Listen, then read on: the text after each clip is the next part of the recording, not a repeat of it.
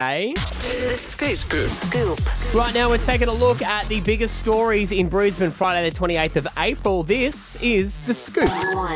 Well, talk show legend Jerry Springer has passed away at the age of 79. Can we all do it? Jerry. One too early, sorry. He passed away at his home in Chicago after a brief illness. He was diagnosed with pancreatic cancer, but it was just...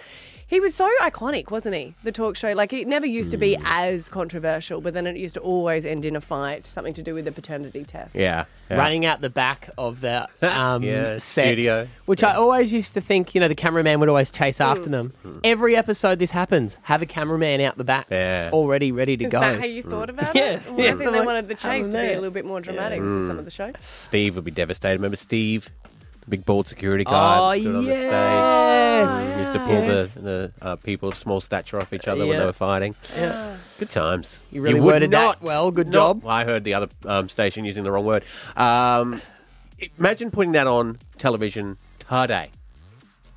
Well, you couldn't because it'd all have a different Instagram and you'd discover that they're all actors. That's true. Yeah, that's actually, it is on TV. Married at First Sight. Not as bad. Fantastic show.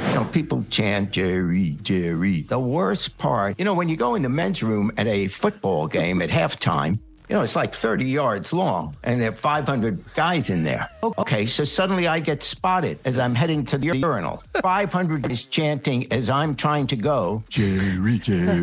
Man, that's pressure. I'm standing there, and they're all looking at me, and I'm, at 79... How'd you perform? How'd you do? It took me some time. It was a long performance.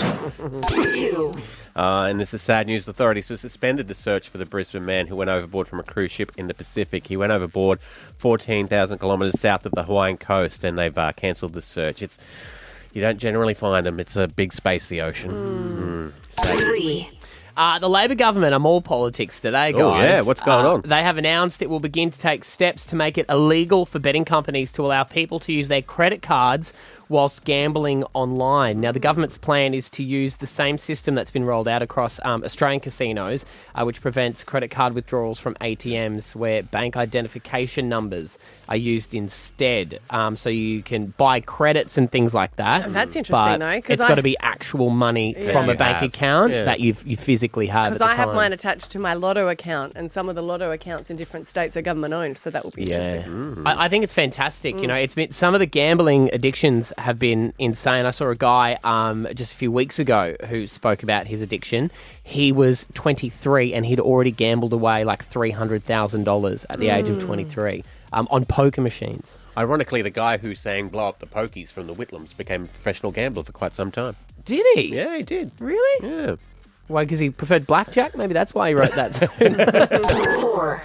Coles opens Australia's first automated distribution centre in Queensland, which is going to be interesting. The Redbank facility is Australia's first ever automated centre, with more than 90% of the stock processed at centres will be done completely automated. I don't know. The robots are I taking know, our jobs. it always freaks me out, doesn't it? But I don't know, you start getting used to the self-serve checkout.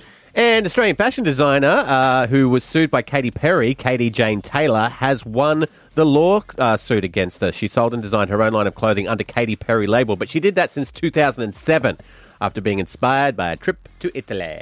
A legal war between a pop star and a lesser-known Sydney fashion designer with the same name is over. The Federal Court of Australia today ruling in favour of Katie Taylor, who uses her birth name, Katy Perry, to design and sell clothes from her Paddington shop. It puts to an end a trademark war that had been going since 2009. It is funny, though, because when she started the whole debate, she was actually still Katy Perry.